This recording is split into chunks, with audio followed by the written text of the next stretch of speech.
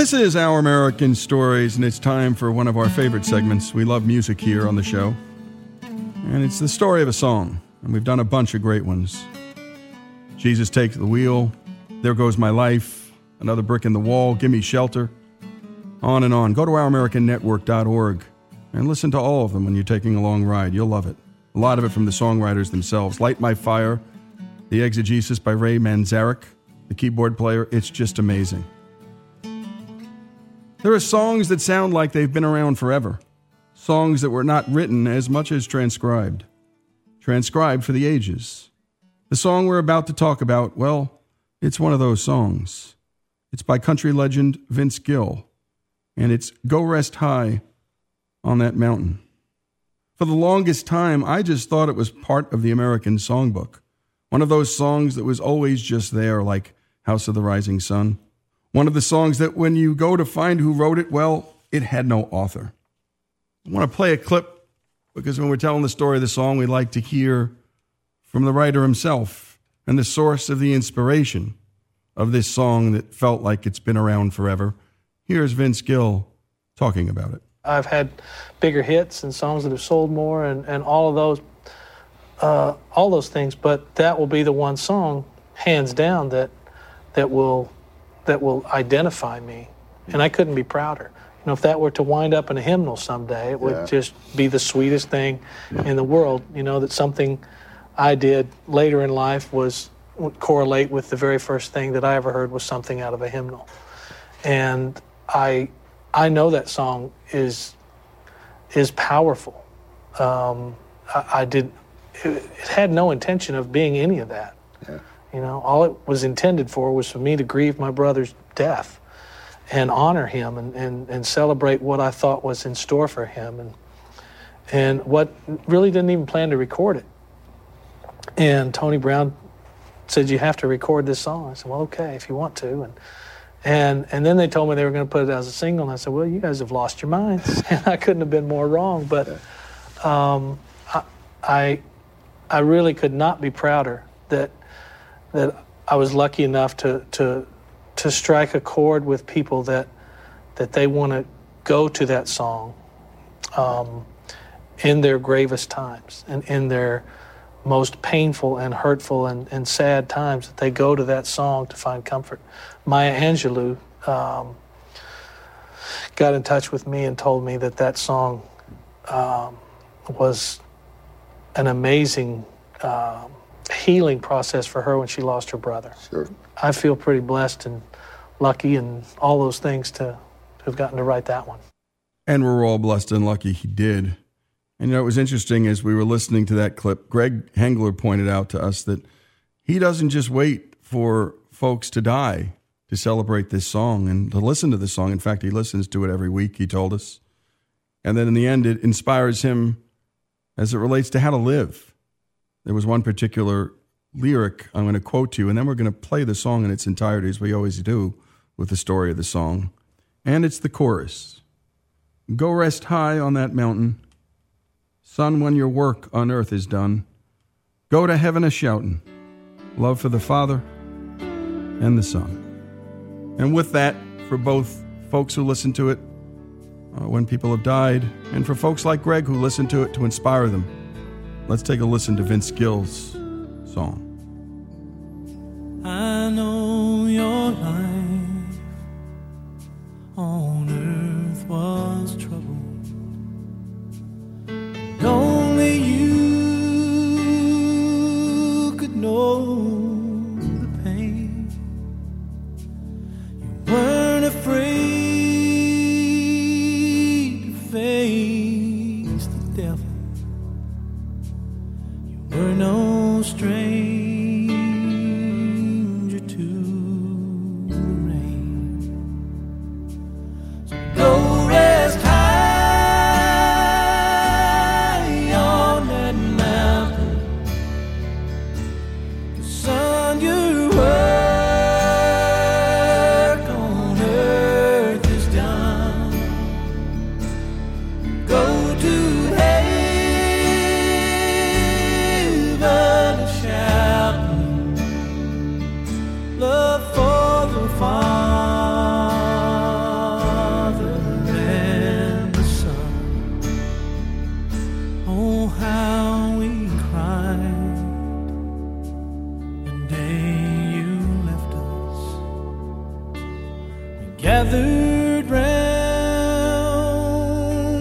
grave to grieve.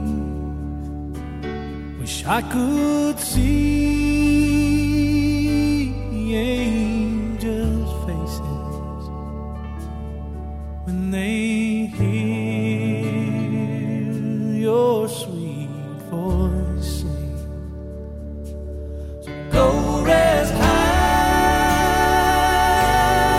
on that mountain. Son, your work on earth is done. Go to heaven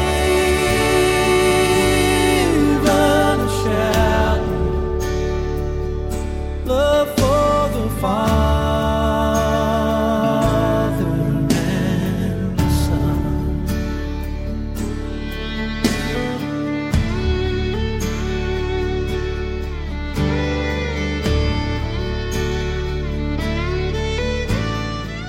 And you're listening, by the way, to Ricky Skaggs and Patty Loveless. Gil's older brother Bob died of a heart attack in 1993. This song won Vince Gill CMA Song of the Year Award in 1996 and 2 Grammys. This is Our American Stories, the story of a song.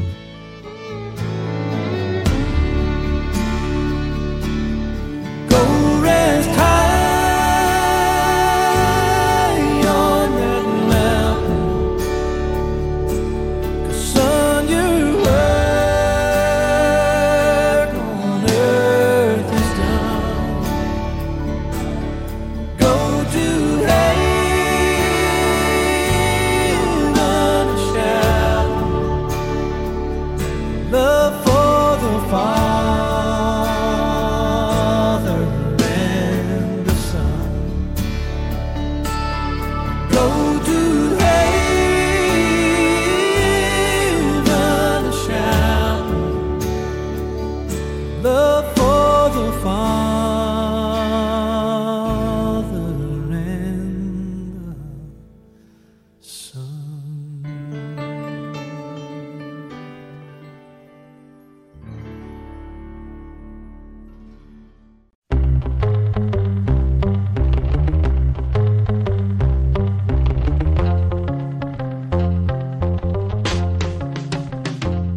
This is Lee Habib, and this is Our American Stories, where we love to bring you stories from every part of this great country.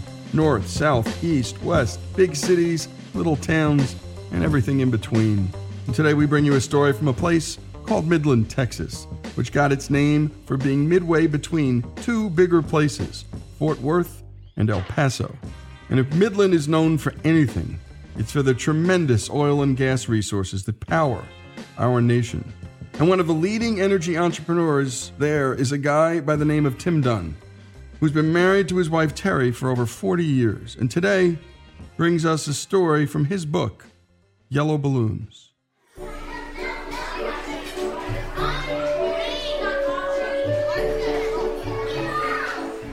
I'm in that phase of having grandkids. We're having number 18 on the way now. That came from 6 children who are now all married. And we had 6 kids in 9 years. And Mary Catherine, our oldest daughter, her husband Tim, and she moved to town. So Mary Catherine and Tim moved in with us, and they had 2 daughters, Wheatley, who was 4 at the time, and Mariah, who was about 1. So they lived with us while they were looking for a house. Then they found a house, but it was a fixer-upper. So they were going through fixing it up.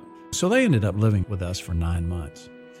And during that time, of course, we got to see Mariah and Wheatley every day. And Mariah went from being a rug rat to a curtain climber to a toddler. She was a real joy as a kid. When there was a party of some kind, she would lap surf. She would go from lap to lap based on whatever food was in front of whoever was there. Whoever had the best goodies, that's whose lap she wanted to be in.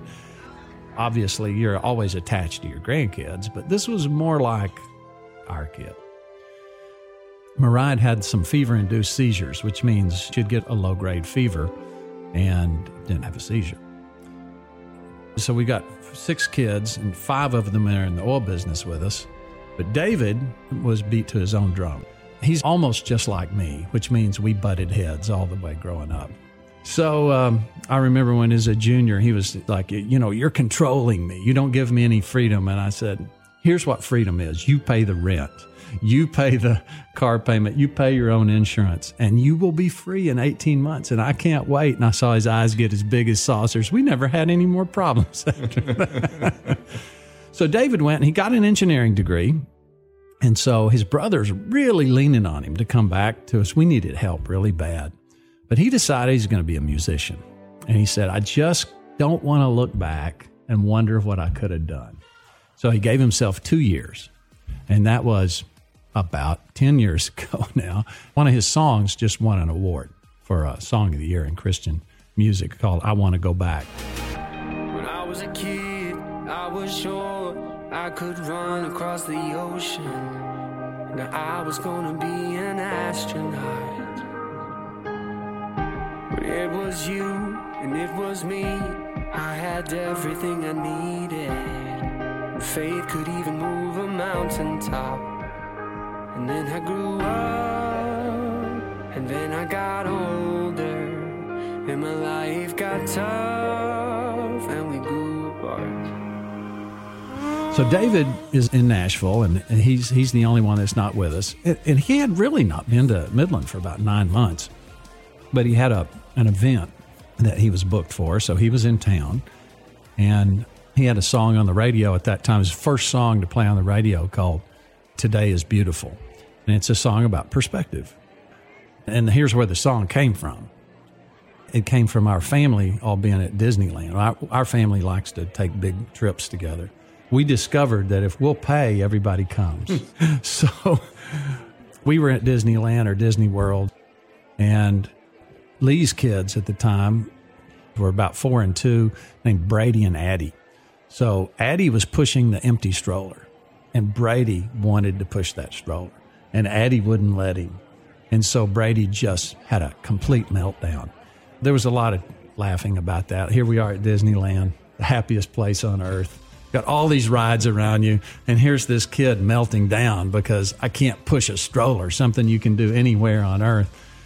And David in particular thought, we kind of do that as humans.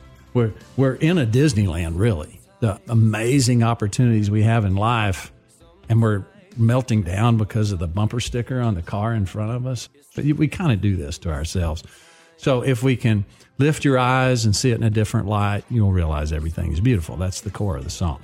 So he came to town, and Mariah, and particularly, really loved this song.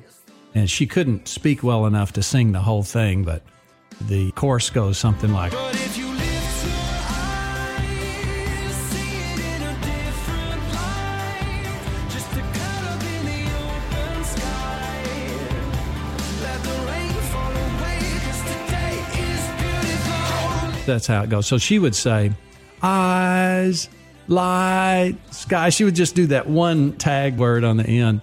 And she called him Uncle Days, because she couldn't date Dave, so it was a Days. So every time the song came on the radio, she would, Uncle Days, and she would sing along. So Uncle Dave was a big favorite. And, of course, he's the only out-of-town uncle, so he's a big favorite. So he came to town. So we went over to Becky's house. Mary Catherine was at her sister's house with Mariah. And Mary Catherine was holding Mariah. And David said, hey, Mariah. And Mariah was just not feeling like up to date. She had a really light grade fever. And so she just didn't feel too good. So we said, oh, okay, well, she will go let her take a nap, and then we'll see her later. So I took Dave, and we had a new office building at the time, and I took him to go on a tour of the office. And I got a call from Terry that was, you got to come home right now. Mariah's not responsive. So we flipped around and went home, and realized that the ambulance we had passed was Mariah going to the hospital. And Terry had been outside going for a walk, and Mary Catherine was kind of keeping an eye on Mariah because these fever-induced seizures. So she went in and looked, and Mariah was blue. So she screamed. Terry had just gotten back. She went in, immediately did CPR. They called the EMTs. They were there in 5 minutes. So really, they caught it in plenty of time. They got her color back, but We learned later that about 90% of the time with the little kids, they can't start their hearts. And that was it. They just couldn't restart her heart. So she's in a nap. She was perfectly fine. And she just died. So here we all are. And, you have this immense tragedy. I knew that when couples lose kids, that the divorce rate's pretty high. So I immediately called our pastor and said, hey, we need help because I don't want to see our family break up or see people, families within our family break up. And he said, well, we're just bringing in this program called Grief Share, which I recommend. It helped our family immensely. But here's the bottom line. If you grieve together and you understand the way other people want to grieve and you grieve with them the way they want to grieve, you hurt more faster, but the event will bring you together. But the human tendency is to not want to have pain. So when the pain comes and it's your day to grieve, but not the other person's day, what tends to happen is the other person will withdraw because they don't want to feel that pain that day. So you get a little further apart. And then tomorrow, it's their grief, and you're okay that day. So you withdraw. And people just drift apart because they wouldn't grieve together. And this is the way I personalized it. I'm an oil and gas investor, right? I understand investment. If you invest in other people's pain and grieve with them the way they want to grieve, you're investing in what's left, which is the relationships you still have. So what that looked like for me is every time, for months after, every time I saw somebody, they wanted to talk about Mariah's death. And they wanted to grieve with me. It's a grief for them too. Now, from my standpoint, I didn't really want to grieve anymore. I grieved enough. But you know what? Because of that perspective that my pastor gave us, I was able to say, I want to grieve with this person because I'm investing in this relationship. This is what remains. And when we continue, more of the story of Tim Dunn, Mariah, and so much more about life and living from this terrific American voice. Tim Dunn's story, his family's story, here on Our American Stories.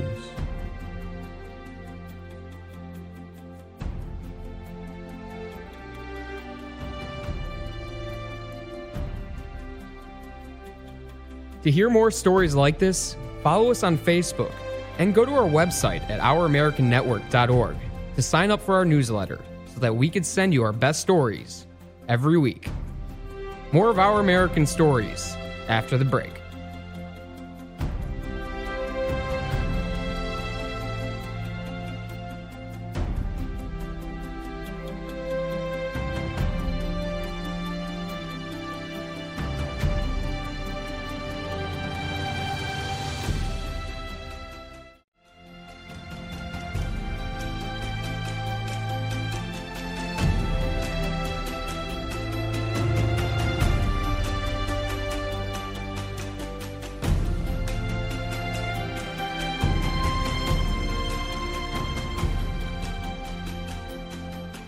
This is Our American Stories, and we continue with the story of Tim Dunn. The book is Yellow Balloons, and it's about a loss, but it's also about how to live a life.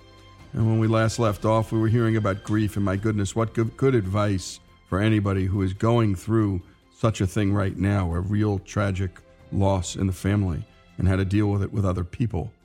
But now we continue with the story of Tim Dunn's family and Yellow Balloons, because, what I loved about this book is that it wasn't really about grief. It was about how to live a good life. What the book is really about is not grief per se. It's how to choose a perspective. Because when something tragic like that happens to you, you're forced to choose a perspective. You're forced to think, well, how am I supposed to look at this? But really, every day, all day long, we're choosing a perspective. Most of the time, we're not even aware we're doing it. And if we are aware, we're not thinking to ourselves, well, what is the correct perspective? What's true? And the book mainly is about the power, the immense power, the overwhelming power to choose how we look at things. There's only 3 things we get to choose as humans. We get to choose who we trust, what we do, and how we look at things, our perspective, the perspective we choose. That's it. Now, we tend to try to control other people. We can influence other people. We can't control others. We can't make choices for other people. We try to control the weather. We get mad at the weather. We try to control traffic lights. We try to control all kinds of things. Our sports teams. Here's my worst one. I try to control basketball officials. It's futile. Let me tell you, it doesn't work. It doesn't work, and it makes me unhappy, and I lose. And I've done it ever since I was a kid. I was a bad player. I would think about the refs instead of thinking about the game. It's counterproductive, okay?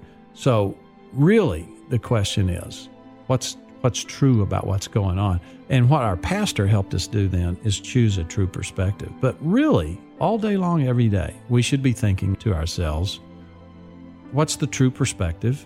In order to choose a true perspective, we have to decide, well, what do I believe in? And that's going to shape what we choose to do. And if we do that well, then we will have a great life, no matter what circumstances are, a great life that will go on forever. It changes eternity when we do that well. If we don't do that well, it's self-induced destruction and it's misery. The valley is really the only time you're aware of your circumstances, right? Because the circumstances make you be aware. And the valley is when difficulty comes, disappointment. Your expectations are shattered. And I call it a Job-like experience after the biblical book of Job.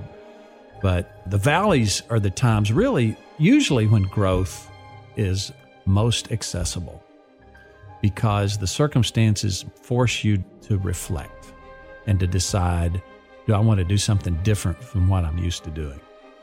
But most of our life is lived on the plains, everyday routines, and we tend to not value those and not think of them as anything special. We tend to think of the valleys as times we want to avoid, and the mountaintops, like when things are great, when you had some success or achievement that you wanted to have, that's the desirable place, and the plains don't really matter. But really, the plains is where most of life is lived. The word routine is the derivative of a Latin root that means well-traveled. It's where our habits are. And that's really where most of life's opportunity exists. And I had a very tangible example of this that came to me through Mariah. She died on a Friday, and the Wednesday before she died, she was perfectly fine until she died in this nap, And so Wednesday before she came, she's living with us, and I was in the house by myself with her for some reason, and she came over to me and said, "Tramping," and I said, "You saying trampoline?" "Yeah." "So, well, do you want me to go out and bounce you on the trampoline?" "Yeah."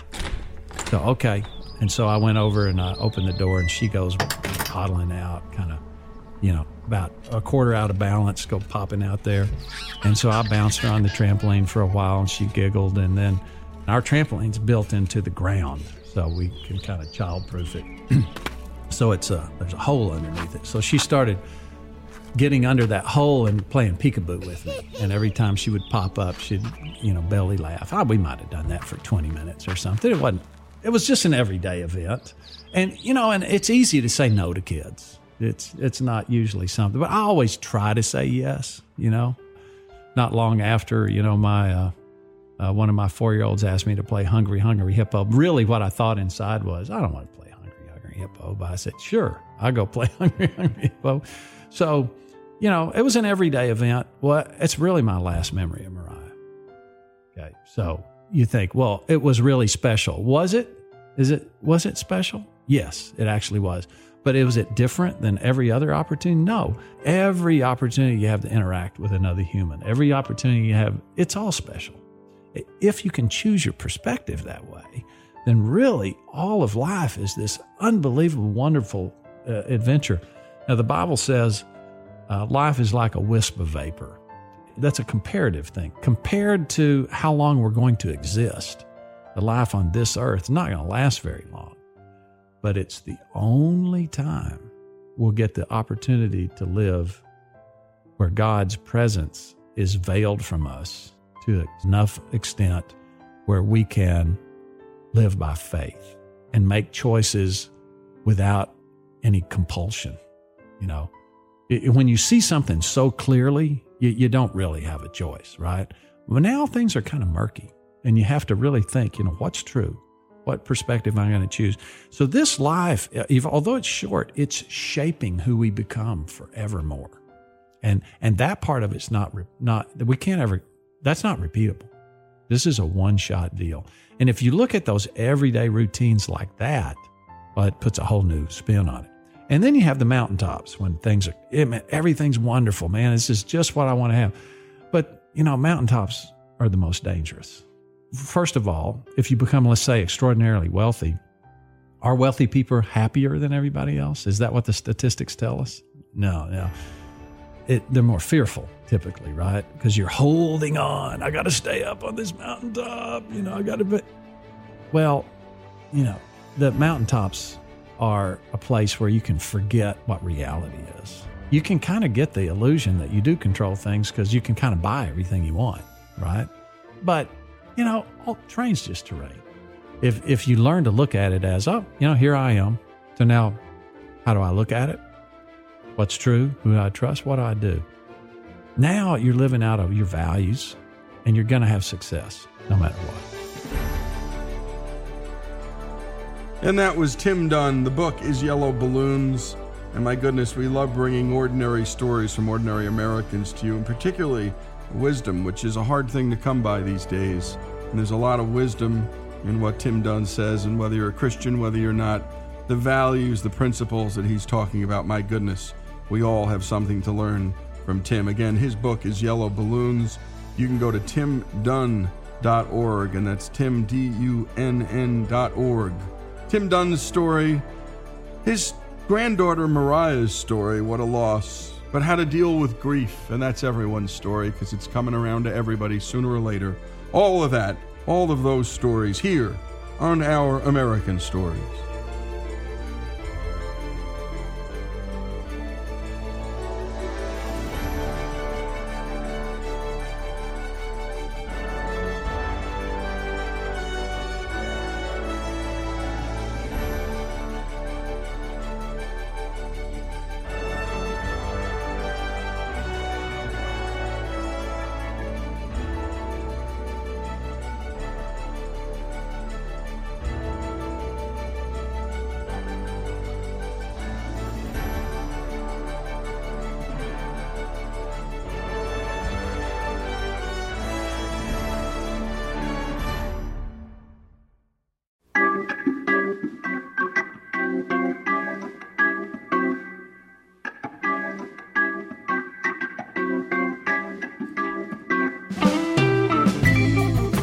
This is Our American Stories. And now we bring you the story of an American artist whose fuzzy afro and calming voice grace TV sets not only from coast to coast, but around the world from Muncie, Indiana. Here's Jesse Edwards with our look into the life of Bob Ross. If you mention the name Bob Ross around a baby boomer, they're likely to have fond memories growing up listening to his soothing voice while watching his educational painting show. Despite the fact that he died over 20 years ago, if you mention Bob Ross to a teenager, they're likely to be just as knowledgeable. Then there's everybody else in between who doesn't know Bob Ross because you're either not old enough to remember him the first time around or young enough to know about his recent viral comeback. Hello, I'm Bob Ross, and I'd like to welcome you to the 21st Joy of Painting series. If this is your first time with us, let me extend a personal invitation for you to drag out your little paintbrushes and some paints and paint along with us each show. And who hasn't sat around on a lazy weekend afternoon and watched the great Bob Ross do his thing on public television? Or just drag up the old easy chair and enjoy a relaxing half hour as we play some of nature's masterpieces on canvas. The mild-mannered, soft-spoken painter had a special ability to put his viewers into a trance-like state as we watched him paint his happy little trees and his beautiful landscapes. Now then, let's decide. Maybe there's a happy tree, evergreen tree. He lives right there. Start with just touching the canvas. Use just the corner of the brush, just the corner, and begin pushing, making the bristles bend slightly downward. See there? Look at that. Isn't that a nice little tree? And he lives right here in this brush. All you have to do is sort of push him out. Bob Ross created and starred in The Joy of Painting on PBS, where he taught viewers how to paint like he did using the wet-on-wet technique. His process involved painting his entire canvas in white before he laid down the other oil paints. While some stuffy, classically trained artists would say this is cheating, it didn't matter to Bob or anyone in his audience for that matter. We'll go right up to the top of the canvas, and we'll start. We'll just do some little X's, little crisscross strokes, and we'll work all the way across the top. Now the color is continually mixing with the liquid white, and it creates all those beautiful variations that we want. Let me put a little more color on the brush here. And although Ross died of lymphoma at age 52 in 1995 on the 4th of July, he's just as famous now, if not more so, than he was at the peak of his career. There we go. Let's start at the top and work down. And that way, our sky will get progressively lighter toward the horizon. And that's exactly what we're looking for. In a landscape, you want things to get lighter toward the horizon and darker as they come away from the horizon. His videos have millions of views on YouTube and has over 600,000 followers on Twitch, where PBS regularly marathons episodes of The Joy of Painting. That effect happens automatically. You really don't have to worry about it. It just happens. And that truly is the joy of painting. There. His soothing voice continues to calm people, and his endless supply of inspirational quotes like, "There are no mistakes, only happy accidents," are more relevant than ever. And see what happens. As you paint, you'll see all kind of things happening on your canvas, and very soon you learn to use all these beautiful little things that happen. We don't make mistakes. We have happy accidents. One of the first things people noticed about Bob Ross was his trademark afro. But it might surprise some fans to learn that his hair was naturally straight. He chose to get a perm because he thought he would save money by not having to get haircuts. Yet, Ross later regretted the lush curly locks and wanted to change his hair back to its natural state. But by that point, his company had already included Ross's iconic fro for the company logo, and there was no going back. Give him a shake. And just beat the devil out of him. Sometimes those brushes get away and they go zoom, clean to the other side of the room. That's when you find out who your friends are. Ross was born in Daytona Beach, Florida, and dropped out of his freshman year of high school to work on construction with his father. In 1961, then 18-year-old Ross enlisted in the Air Force and was put into service as a medical records technician. He eventually rose to the rank of Master Sergeant and served as the first sergeant of the U.S. Air Force Clinic at Ellison Air Force Base in Alaska. I spent half my life in the military. And there I had to live in somebody else's world all the time. And painting offered me freedom. I'd come home after all day of playing soldier, and I'd paint a picture, and I could paint the kind of world that I wanted. It was clean, it was sparkling, shiny, beautiful, no pollution, nobody upset. Everybody was happy in this world. That may be how I made it through 20 years of military. There we go. Because I could find freedom on this canvas. There's absolute freedom here. And I think we're all looking for freedom. His time in Alaska undoubtedly influenced his later work. It was in Alaska where he saw snow and mountains for the first time, both of which were heavily featured in his paintings. If you've never been to Alaska, you're to go see it. It's almost unreal. I was born and raised in Florida, and I was almost 20 years old before I ever saw snow. And my favorite uncle, Uncle Sam, he sent me up there in January.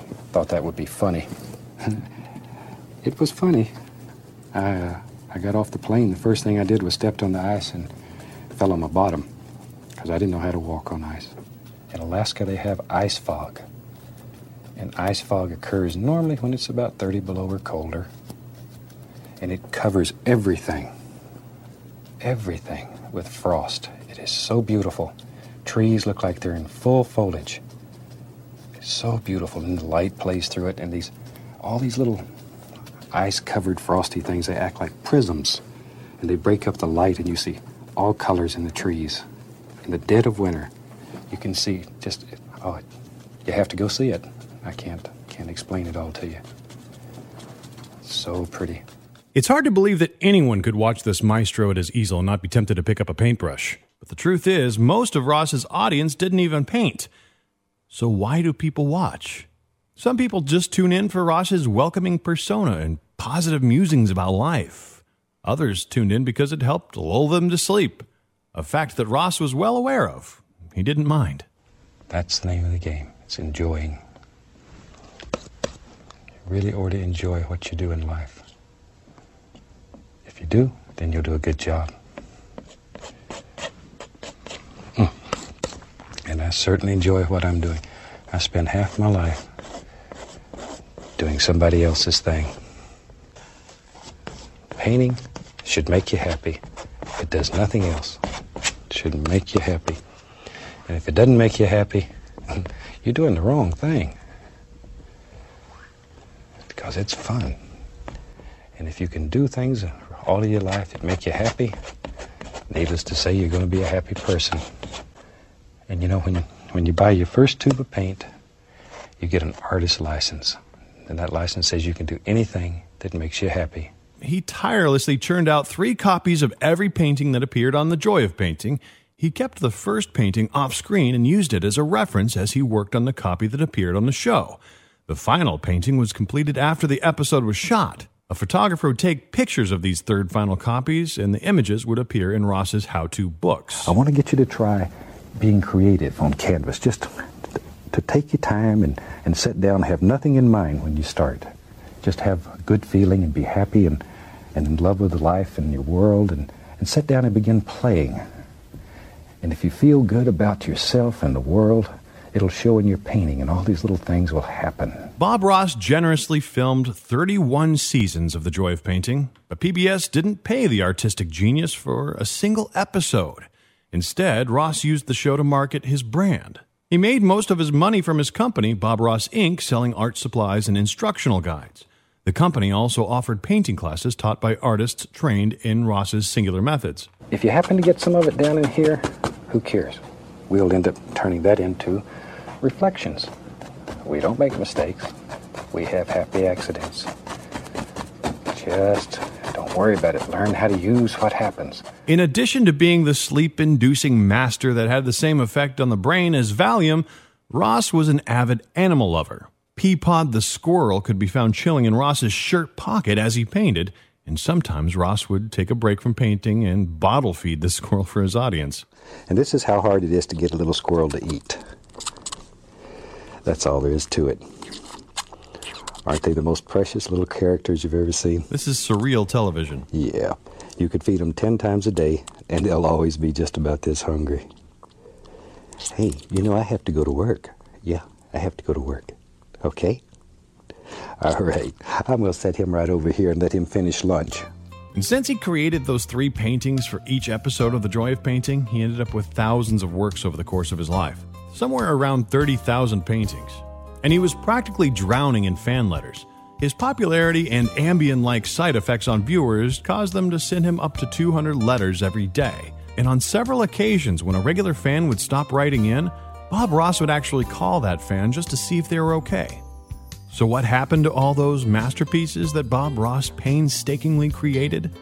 He donated them all to public television stations across the country so they could auction them off and keep the money. For Our American Stories, I'm Jesse Edwards. Okay, now we can wash the old brush.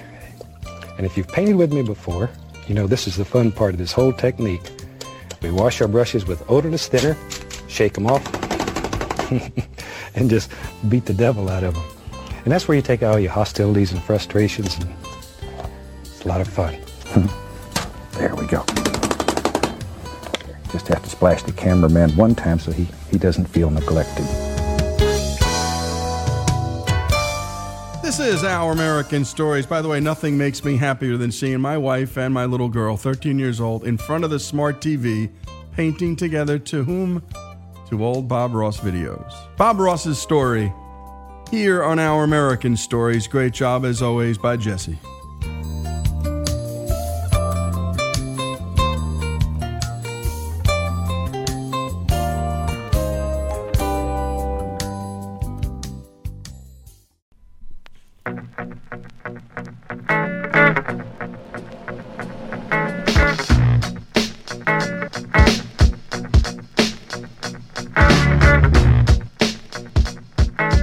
This is Our American Stories, and we love stories of seemingly ordinary Americans doing utterly extraordinary things. And this is exactly what Ed Condrat from Michigan did, driving 1,200 miles on no sleep into the danger zone of Hurricane Irma to evacuate his aunt. Let's hear a little from Ed about his aunt. My Aunt Mary is a very self-sufficient woman at 99 years old. I mean, yeah, she does have her senior moments, but all in all, she's been pretty independent for, my Uncle Paul died in 2000, so she's been around her own for 17 years. She lives in her home in Arcadia, Florida. She drove a car up until she was 95, and the only reason she quit driving was the fact that she told me, it's not that I can't drive, Edward. She said, it's just the fact that if I ever did get in an accident, they're going to blame the old lady, and I don't want that to happen. So that's how she gave up driving. In 2017, Ed and his Aunt Mary both saw Hurricane Irma closing in on Florida, and Ed decided that he couldn't stay in Michigan while his Aunt Mary was in the path of a massive hurricane. You know, I've been watching the hurricane a little bit, and I was kind of afraid, but I called her, and she goes, I was just trying to call you. And she said that, I'm really worried about Hurricane Irma. And I said, well, Aunt Mary, I said, I am also. I said, it's supposedly going to be a Category 5, which, as we well know, it's absolutely devastating. So I said, it's Wednesday today. I said, I'm going to get in the car tomorrow after work, and I'm coming down to pick you up. And she kind of hemmed and hawed. She said, you really want to do that? And I said, absolutely, I'm going to do it, because I'm telling you, you're not going to survive this thing if it's a direct hit. And at the time, we really didn't know where it was going. They had originally said that it was going to hit Miami first and then kind of go up the east, but for some reason it took the west coast, and it was Naples was going to be a direct hit, and she lives in Arcadia, which is like it needed to be done. So I got off of work, I came home real quick, took a quick shower. My wife had already gone to bed, so I just jumped in the car. I told my son I'm leaving. I went up to the local, we have a Meijer store here, which is open 24 hours, so I went in there. I bought 6 5-gallon gas cans because I knew there was going to be a gas shortage. So I filled those up, put them in the car, bought a case of water, and off I went. So I drove 20 hours straight to pick her up, to get her the heck out of Dodge, so to speak. And as I got to the Florida line, I began to get extremely worried. It was bumper to bumper for close to 50 to 75 miles as I headed into Florida, and I thought to myself, how on earth are we ever going to get out of here? So I was having a little bit of an anxiety attack as I went down, because I was not only concerned for her, but I'm concerned for myself also, because I have a family that I need to help support. And so I finally got there. It was about 10 o'clock at night. She had packed a few things, just basic stuff that just to get her through. She did take some jewelry that she was concerned of, and basically the shirt on her back and something to sleep in. And I got there, and she was kind of apprehensive. She says, you really think I need to leave? And she started worrying about all of her possessions there. And I said, Aunt Mary, I hate to be brutally honest with you, but if you're dead, it really won't matter all the possessions you have. So I said, we need to go. So she said, okay, I'll go, but I want you to get a little bit of rest. I was just running on adrenaline at that point because I've driven 20 hours straight to get to her. So I took about I actually didn't really take a nap. I laid down and I was tossing and turning, but got up at 1 o'clock in the morning, and I said, to her, I said, we need to go. I filled the car up with gas there because there was no gas anywhere below Tampa at that point. So we got in the car and took off at 1 o'clock in the morning. We, at that point, kind of struggled to get back to where we wanted to get to the expressway because I wasn't quite sure how the traffic was going to be even at that time of the morning. But we were able to find our way to Tampa, and I was able to fill up at a gas station there, and then we got on the 75, and believe it or not, the traffic was absolutely light because at that time of the morning, most of the traffic that couldn't get through the Florida line yesterday had stopped at the rest stops, and they were still sleeping. So it was like a direct hit right all the way through Florida. We were fine. But this is when the fun began. When we got about 20 miles outside of Atlanta, the crux of all the traffic hit, and it took us 6 hours to get through the Atlanta region. And let me tell you, that was a nightmare because it was stop and go, and we almost got ran into about 3 times from people trying to switch lanes and not paying attention and traffic stopping immediately. And I was just, at one point, one car, I don't know, it seemed as if God had literally put his hand down and stopped this car because as I was looking in my rearview mirror, I honestly didn't think that I was going to survive without a direct hit. But the car stopped about an inch away, no damage was done, and off we went. So at that point, I'm going on probably, 35 hours with no sleep. So I'm really feeling like I need a place to stay. We had stopped at a rest stop, and I made a reservation at a hotel in Chattanooga, but it turned out that when I thought about it, see, my aunt at 99 uses a walker, and she can't do steps very well, so it needed to be on the first floor, and I forgot to ask that. And as I got closer, I said, well, I better inquire because I'm not going to be able to get her up to the second floor. So as I called, unfortunately, it was on the second floor, so we didn't have a hotel. So the closest hotel we could find was in Athens, Tennessee, and we stopped. It was, late at night, and she had one room left. Fortunately, we were able to get that room, and I was able to get a good 6-7 hours sleep. We got back into the car in the morning, and we traveled straight to our beautiful home here in Birmingham, Michigan. We'd asked Ed if he ever had second thoughts about driving 1,200 miles over 20 hours into a hurricane that most everyone else was fleeing from. You do what you think is right, that's all. I mean, the poor woman's 99 years old, she's got nobody, and I'm it, so it really was a no-brainer. Well, Aunt Mary stayed with Ed, his wife, and their 19-year-old son for a little bit. Ed said, quote, "The teenager will have to sleep on the couch for a few weeks. We'll make do. Family's family." Soon thereafter, Mary wanted to go back home, and what did Ed do? Got back in that car, drove 1,200 miles back to Arcadia, Florida. It's just what Americans do. Ed Condrat's story, Aunt Mary's story, here on Our American Stories.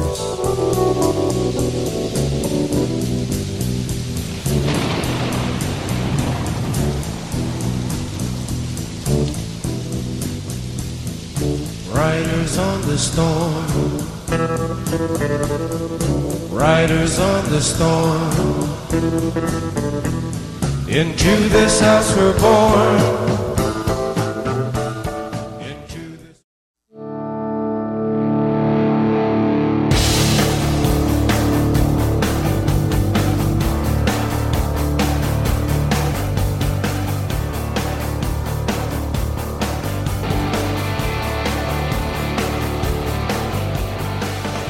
This is Lee Habib, and this is Our American Stories, and we tell stories about everything here on this show, and that's from sports to the arts, from business to history, and your stories too. Send them to ouramericannetwork.org.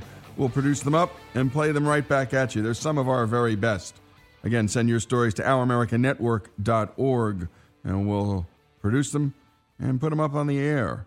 And now it's time for our On Leadership series, where we hear from some of the best leaders in America, from military leaders to business leaders, coaches, and community and faith leaders in town across this country.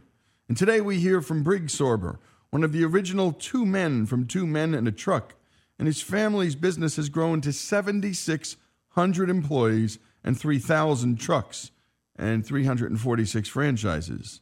And Brigg travels around the country speaking to the employees of their franchisees to continually cultivate their culture, and also to share with them his personal advice about life that he's often learned, well, the hard way. Here's Brigg with what he tells them. I'm a geography major from Northern Michigan University. My goal was urban planning and land use regulation. And I'll talk with the movers because I love doing that. I'll travel around to the different franchises and they shut the trucks down for a morning and I get to talk to them. And I tell them, I never took a business class. I took urban planning and land use regulation. That was what my degree was in. And they're like, and I'll ask them, do any of you know what that is? And they're like, no. And I went, I don't either. But I got the degree and I never used it. But the point I tell them that is that I ask them, how many of you guys have gone to college or going to college? Actually, it's surprising. Almost a third of them have gone or graduated. But I tell the rest of them, this is your college. This is it. And I ask them, why do you go to college? Why do you go to college? And they're like, to make more money. I went, how? How do you make more money by going to college? Well, you learn a trade, and then you go out there and make it happen. And I went, all right. Well, this is your college. This is Stickman University, baby. This is it. And I said, so you're going to learn how to manage people, time, and money. And you're going to move forward if you want to, because you have to make it happen. Nobody owes you anything. Nobody owes you a damn thing. I tell them that. And I tell them I love them. I tell you some things.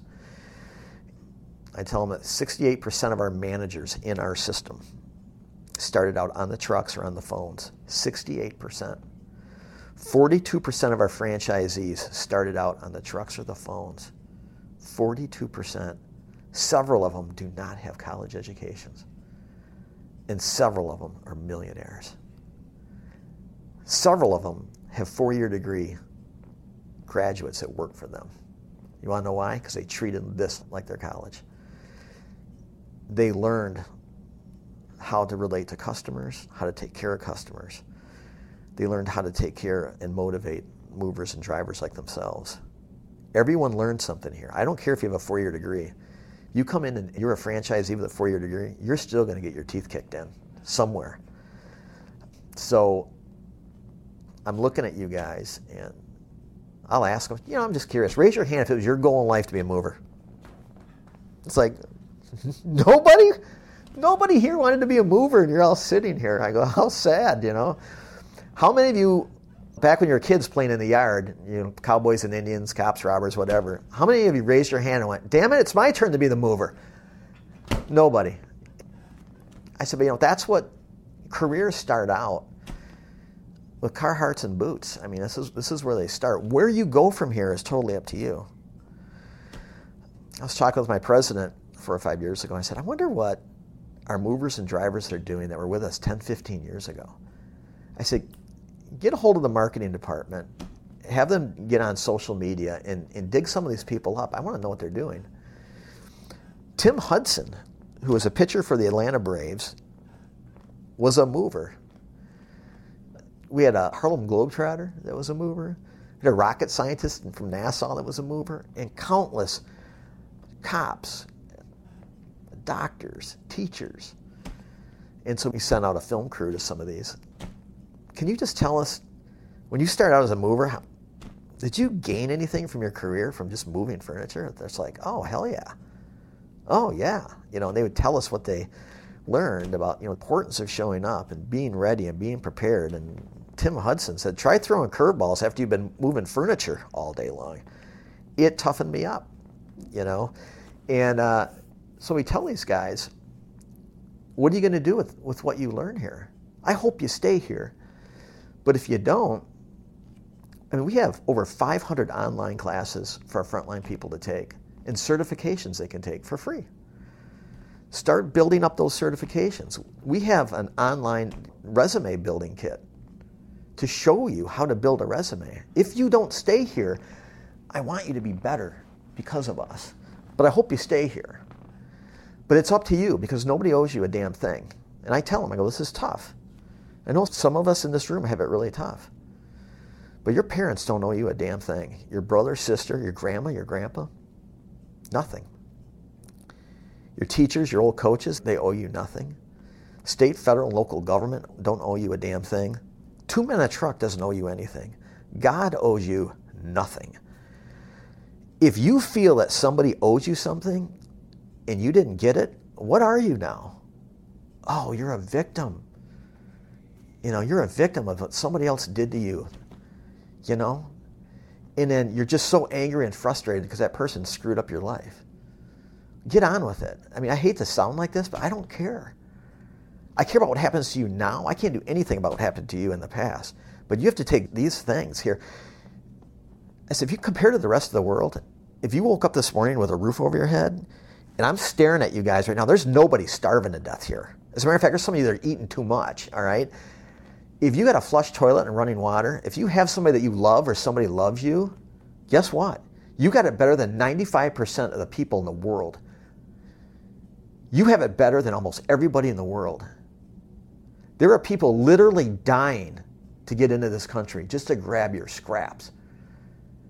And I got some of you guys sitting here saying, woe is me. I said, you guys better get over it. I just want to wake them up. And I talked to, a franchise in Philadelphia. And some of these movers they came up to me afterwards, and one of them said, I don't know how to speak to you. I said, well, I speak English, so what do you got? He goes, oh my God, I needed to hear that. And I go, you get it, don't you? And he goes, yeah, he goes, it's freedom, isn't it? Nobody can hold you back. He goes, no. I said, isn't it funny how we can put ourselves, we feel like we're in prison, we're stuck in this job, we're stuck in this place, and we're rattling the cage, and we're mad at everybody because we want out. Ever try just pushing on the bars and opening the door and walking out of it? Because you have that choice, you can do that. He goes, God, I love that. I went, yeah. And I'll tell the guys, I'll say I don't know any of you guys, but you've landed 3 buckets I can put you in. I said, the first bucket, you're using this job. You're using it to pay for your education. Maybe you're using it to save money to move somewhere else. You're using it to make yourself better. I said, that's awesome, man. That's the bucket you want to be in. Let us know how you can use us, and we will show you. Then there's a second bucket, and most of you fall in this bucket. It's like, how the hell did I end up here? I mean, here I am, 28, 29 years old, and I'm a mover of furniture. This sucks. And I said, that's fine. I'll get to you later. I said, then there's the third bucket. And the third bucket is you don't give a shit. You don't care. You're not even listening to me now. And I'll tell you, every time I say that, somebody they'll look at me. But it's like, no, you're not even listening to me now. You're not hurting my feelings because I've been around you for my whole life. I've been around all of you my whole life. So I don't take this personally. But let me tell you what will happen to you. You will take one lateral move from job to job to job. This one is just one of the lateral moves that you've already had. And I've known this because I've been doing this job longer than most of you have been alive. Okay, so I know this. But it's sad to me, but I'm going to tell you anyway. I said, you will move from this job to the next one, not to make you better, because it looks like it's easier money or you don't have to work as hard. You will, give me a few years before or after, but in your mid to upper 30s, you're going to wake up and you're going to find out that you don't have the same friends you used to have. You have family members that you don't even hang out with anymore. It's going to dawn on you that you are going to not have anything for the rest of your life. And that is the saddest part to me. And the only person that you can blame is yourself. Look in the mirror, not out the window at your excuses. And remember that. And only by the grace of God will you ever get an opportunity to pull yourselves out of that hellhole and make something of yourself. I said, that's what's going to happen. And the sad part is you've got more opportunity than I'd say 95% of the world to make something happen for yourself. And you know what? You don't need a college education for it. Work hard. Learn and humble yourself and find out what happens. And what a talk. And we'll continue our On Leadership segment with Brig Sauber, one of the 2 men in 2 Men in a Truck. His story, his leadership talk, here on Our American Stories.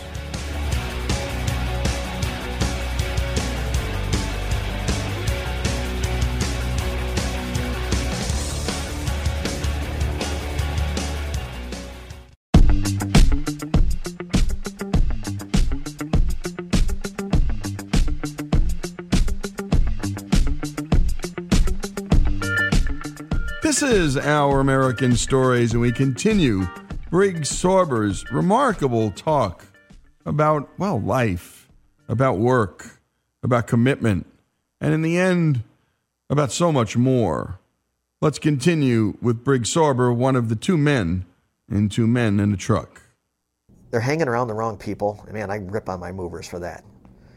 I said, our friends, or most of our friends, are only there by the season of our lives. And as we move and evolve, our friends change. And I've got a couple that I've had since I was younger, but those are relationships where my friends are moving in the same positive direction I am, and we're learning and we're giving to those relationships. But there's people that we shouldn't hang out with. You're smiling. You got a couple of them right now, don't you? So they're there for a season, but after a while, and I tell the movers the same thing, you're the average of your 5 closest friends that you hang out with. I stole that from somewhere, and I thought about it, and it's right. Every now and then, you've got to take a look at it. You got some friends. I'm not talking about a friend that's down and you're helping them out. That's different. But you got one that's down all the time. They suck your will to live. You end up in places you shouldn't be, or you're having conversations that aren't right. I tell these movers, told my kids the same thing. If I'm not hanging out with people that don't honor marriage, they don't honor God, or they're pulling me from those things and making me better, they're gone. I don't value that. I've got friends now that I didn't have 3 or 4 years ago. That's that evolution. You're never quite there, right? You're always growing and changing. And I tell the movers, and I told my kids the same thing. You have to be the same way. You are built and made in God's image. You are a powerful being. Don't let anybody diminish you or your thoughts. Take a look at these friendships, and you want to feel an empowering feeling is when you look at that one friend and go, you know what? I'm done. I'm choosing not to have you or your negative vibe around me anymore. So when you get these group of people, they start hanging with these people, they start looking at other people moving up. They look at people moving up and they don't like them. And if you talk with successful people, there's people that as you start getting places and doing things, it could be like building a strong marriage, your kids are in a good place, it could be a professional upgrade or whatever, and you've got friends that aren't happy about that, and they start talking bad about that, get rid of them. I mean, and that happens. It's sad. And so these people, these younger kids are not feeling well. They start looking at their friends. Wow, they got that degree, they got that job, they just got a new car. I know, I was one of them. I was one of those people that would look at my successful friends and go, you'd look for some negative part in their life or some tragedy that happened to them. It's like, good, see what happens when that happens? When I flipped out of that and got away from that, it was empowering to me, and it was like a heavy yoke off my shoulders. It was starting, you know what, I'm going to start celebrating the things in my friends' lives and know that, I can get those things too. They might not be as big as that, but I don't want to do that anymore. And I think that was part of my faith walk too. And that's kind of where I'm trying to get some of my movers and some of the people that will listen to me. Don't be that. Don't look at that. And you have a choice of how you're going to look at your life and look at the opportunities. And you start walking in line with godly principles, and pretty soon your walk is lighter. When bad things happen to you, you start thinking, did I bring that on myself? Why is that in my life? And what is there to learn from that? And as you walk through your faith like that, you start looking at these things. And then pretty soon you start realizing, I want these people to feel this way. I'm loved by God. That feels weird when you feel like I've been hiding from God and I've gotten screwed by God and screwed by these people. All of a sudden you're like, no, God likes a broken guy like me. He actually smiles at me. And I think he smiles more when I start doing other things that aren't all about myself. I think first we fix ourselves, then as we get deeper into our faith, we're going like, I can kind of pass that on. And then you get to a point where, I just got to this recently, it's like, God has shown me great favor. It doesn't mean my life is perfect. It doesn't mean I'm not making mistakes. He has never expected us to be perfect. If he did, we wouldn't need Jesus, right? Or we would graduate to a point where we were a Pharisee that no longer needed Jesus. No, we're never there. But the fact that we are walking in stride, that we are listening to the words of God, we're helping out other people. I feel if we could see guardian angels, we'd see some beasts that surround us through our lives that keep us from being totally ripped apart, you know. I just want people to know that God has given us free will. You're there in the place that you are. It could be because of somebody else. It could be because of your attitude. It could be the things in life. And I'm talking with some of the movers who have had it really, really tough. But he also gave us free will to get out of these certain places too. I used this line, I liked it, in San Diego on Friday. I go, do you ever live your life like you feel like you're in like first gear and you're pedaling so hard? I go, when you start making the right decisions, it's like you shift a gear and you can breathe. It was wild. When you speak a lot, you can start seeing in people's eyes, they dilate, and they have different body language when they get their arms wrapped around an idea. And that's one thing I'm really good at, is really bad analogies on trying to get things across. And my employees tell me that. But it was when I told that to these kids, young men, and there's a few young ladies there too, I said, know what it feels like to shift to that second gear when you can go, I'm not talking about not pedaling. You're always pedaling.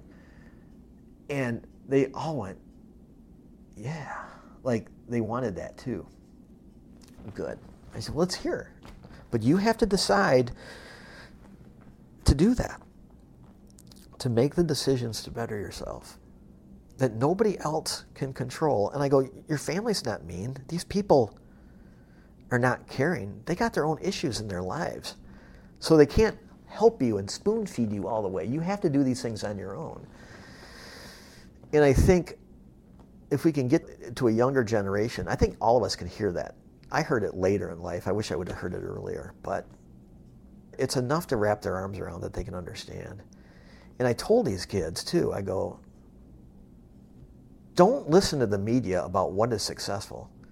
These clothes that you're supposed to wear, and this car you're supposed to drive, and this life that you're supposed to live, and these Michelob beer commercials where they're all skinny and they're all athletic and they're all sipping beers in their life, that's bullshit. I go, that doesn't exist.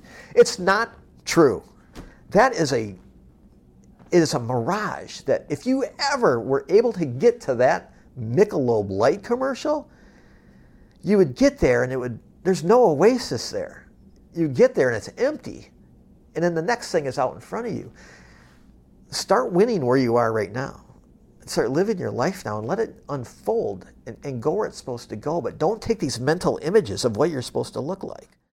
And what a terrific talk by Briggs Sauber, one of the two men in a Truck. And by the way, we also did a remarkable hour-long story about that company and the role he and his mom played, his mom, of all people, in building this remarkable company. And again, it's the largest moving franchise with 346 franchises, 7,600 employees, and 3,000 trucks, and a nearly 96% referral rate, which is really remarkable.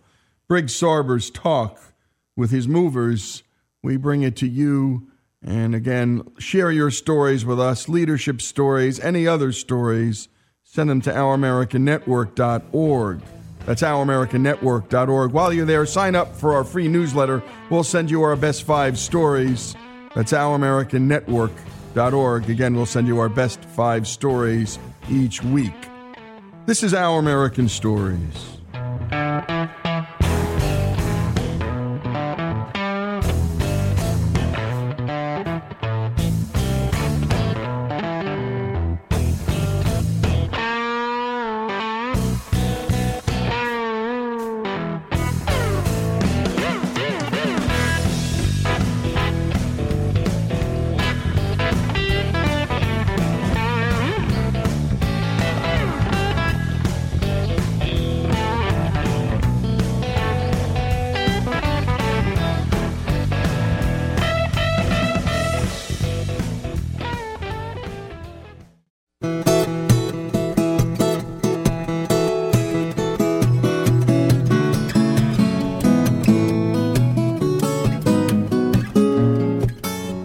This is Our American Stories, and one of the great stories of the 20th century is The Great Gatsby, a 1925 novel written by F. Scott Fitzgerald that follows a cast of characters living on Long Island in the summer of 1922. Nick Carraway, the novel's narrator, rents a small home on Long Island next door to the lavish mansion of Jay Gatsby, a mysterious multimillionaire who holds extravagant parties but does not participate in them. We start at the end of this classic American novel set in the Roaring '20s with a dramatic reading by Frank Muller. One of my most vivid memories is of coming back west from prep school and later from college at Christmas time. Those who went farther than Chicago would gather in the old dim Union Station at 6 o'clock of a December evening with a few Chicago friends, already caught up into their own holiday gaieties to bid them a hasty goodbye. I remember the fur coats of the girls returning from Miss This or That's, and the chatter of frozen breath and the hands waving overhead as we caught sight of old acquaintances, and the matchings of invitations, "Are you going to the Ordways, the Hersheys, the Schultzes?" and the long green tickets clasped tight in our gloved hands, and last the murky yellow cars of the Chicago, Milwaukee, and St. Paul Railroad looking cheerful as Christmas itself on the tracks beside the gate. When we pulled out into the winter night and the real snow, our snow, began to stretch out beside us and twinkle against the windows, and the dim lights of small Wisconsin stations moved by, a sharp, wild brace came suddenly into the air. We drew in deep breaths of it as we walked back from dinner through the cold vestibules, unutterably aware of our identity with this country for one strange hour before we melted indistinguishably into it again. That's my Middle West, not the wheat or the prairies or the lost Swede towns, but the thrilling returning trains of my youth, and the street lamps and sleigh bells in the frosty dark, and the shadows of holly wreaths thrown by lighted windows on the snow. I am part of that, a little solemn with the feel of those long winters, a little complacent from growing up in the Carraway house in a city where dwellings are still called through decades by a family's name. I see now that this has been a story of the West after all. Tom and Gatsby, Daisy and Jordan and I were all Westerners, and perhaps we possessed some deficiency in common, which made us subtly unadaptable to Eastern life. Even when the East excited me most, even when I was most keenly aware of its superiority to the bored, sprawling, swollen towns beyond the Ohio, with their interminable inquisitions which spared only the children and the very old, even then it had always for me a quality of distortion. West Egg, especially, still figures in my more fantastic dreams. I see it as a night scene by El Greco, 100 houses, at once conventional and grotesque, crouching under a sullen, overhanging sky and a lustreless moon. In the foreground, 4 solemn men in dress suits are walking along the sidewalk with a stretcher, on which lies a drunken woman in a white evening dress. Her hand, which dangles over the side, sparkles cold with jewels. Gravely the men turn in at a house, the wrong house, but no one knows the woman's name, and no one cares. After Gatsby's death, the East was haunted for me like that, distorted beyond my eyes' power of correction. So when the blue smoke of brittle leaves was in the air and the wind blew the wet laundry stiff on the line, I decided to come back home. There was one thing to be done before I left, an awkward, unpleasant thing, that perhaps had better have been let alone. But I wanted to leave things in order, and not just trust that obliging and indifferent sea to sweep my refuse away. I saw Jordan Baker and talked over and around what had happened to us together, and what had happened afterward to me, and she lay perfectly still, listening in a big chair. She was dressed to play golf, and I remember thinking she looked like a good illustration, her chin raised a little jauntily, her hair the color of an autumn leaf, her face the same brown tint as the fingerless glove on her knee. When I had finished, she told me without comment that she was engaged to another man. I doubted that, though there were several she could have married at a nod of her head, but I pretended to be surprised. For just a minute I wondered if I wasn't making a mistake. Then I thought it all over again quickly and got up to say goodbye. "Nevertheless, you did throw me over," said Jordan suddenly. "You threw me over on the telephone. I don't give a damn about you now, but it was a new experience for me, and I felt a little dizzy for a while." We shook hands. "Oh, and do you remember," she added, "a conversation we had once about driving a car?" "Why, not exactly."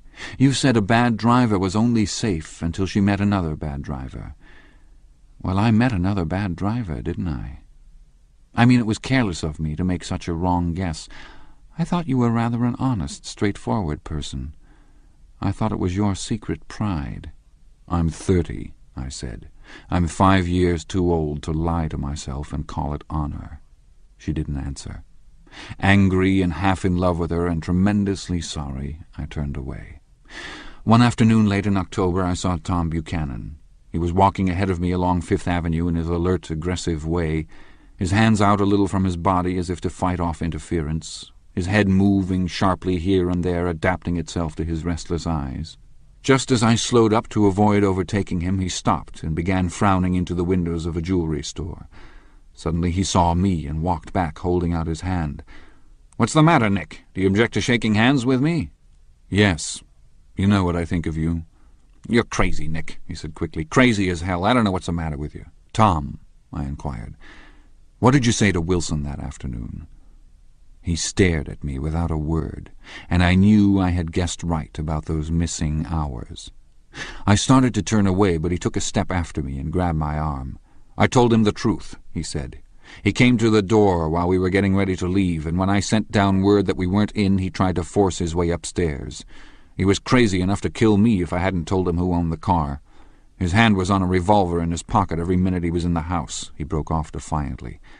"What if I did tell him? That fellow had it coming to him. He threw dust into your eyes just like he did in Daisy's, but he was a tough one.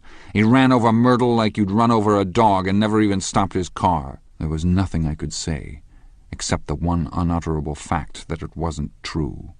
"And if you think I didn't have my share of suffering... Look here, when I went to give up that flat and saw that damn box of dog biscuits sitting there on the sideboard, I sat down and cried like a baby.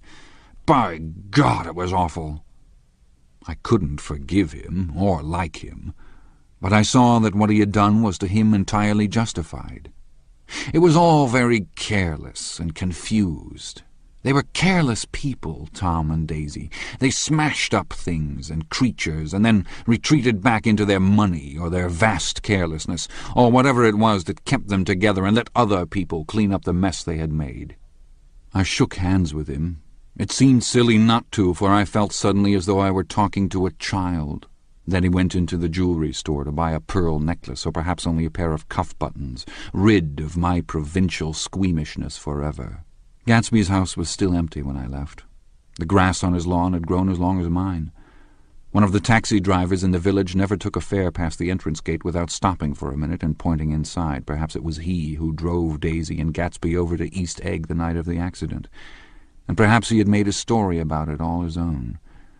I didn't want to hear it, and I avoided him when I got off the train.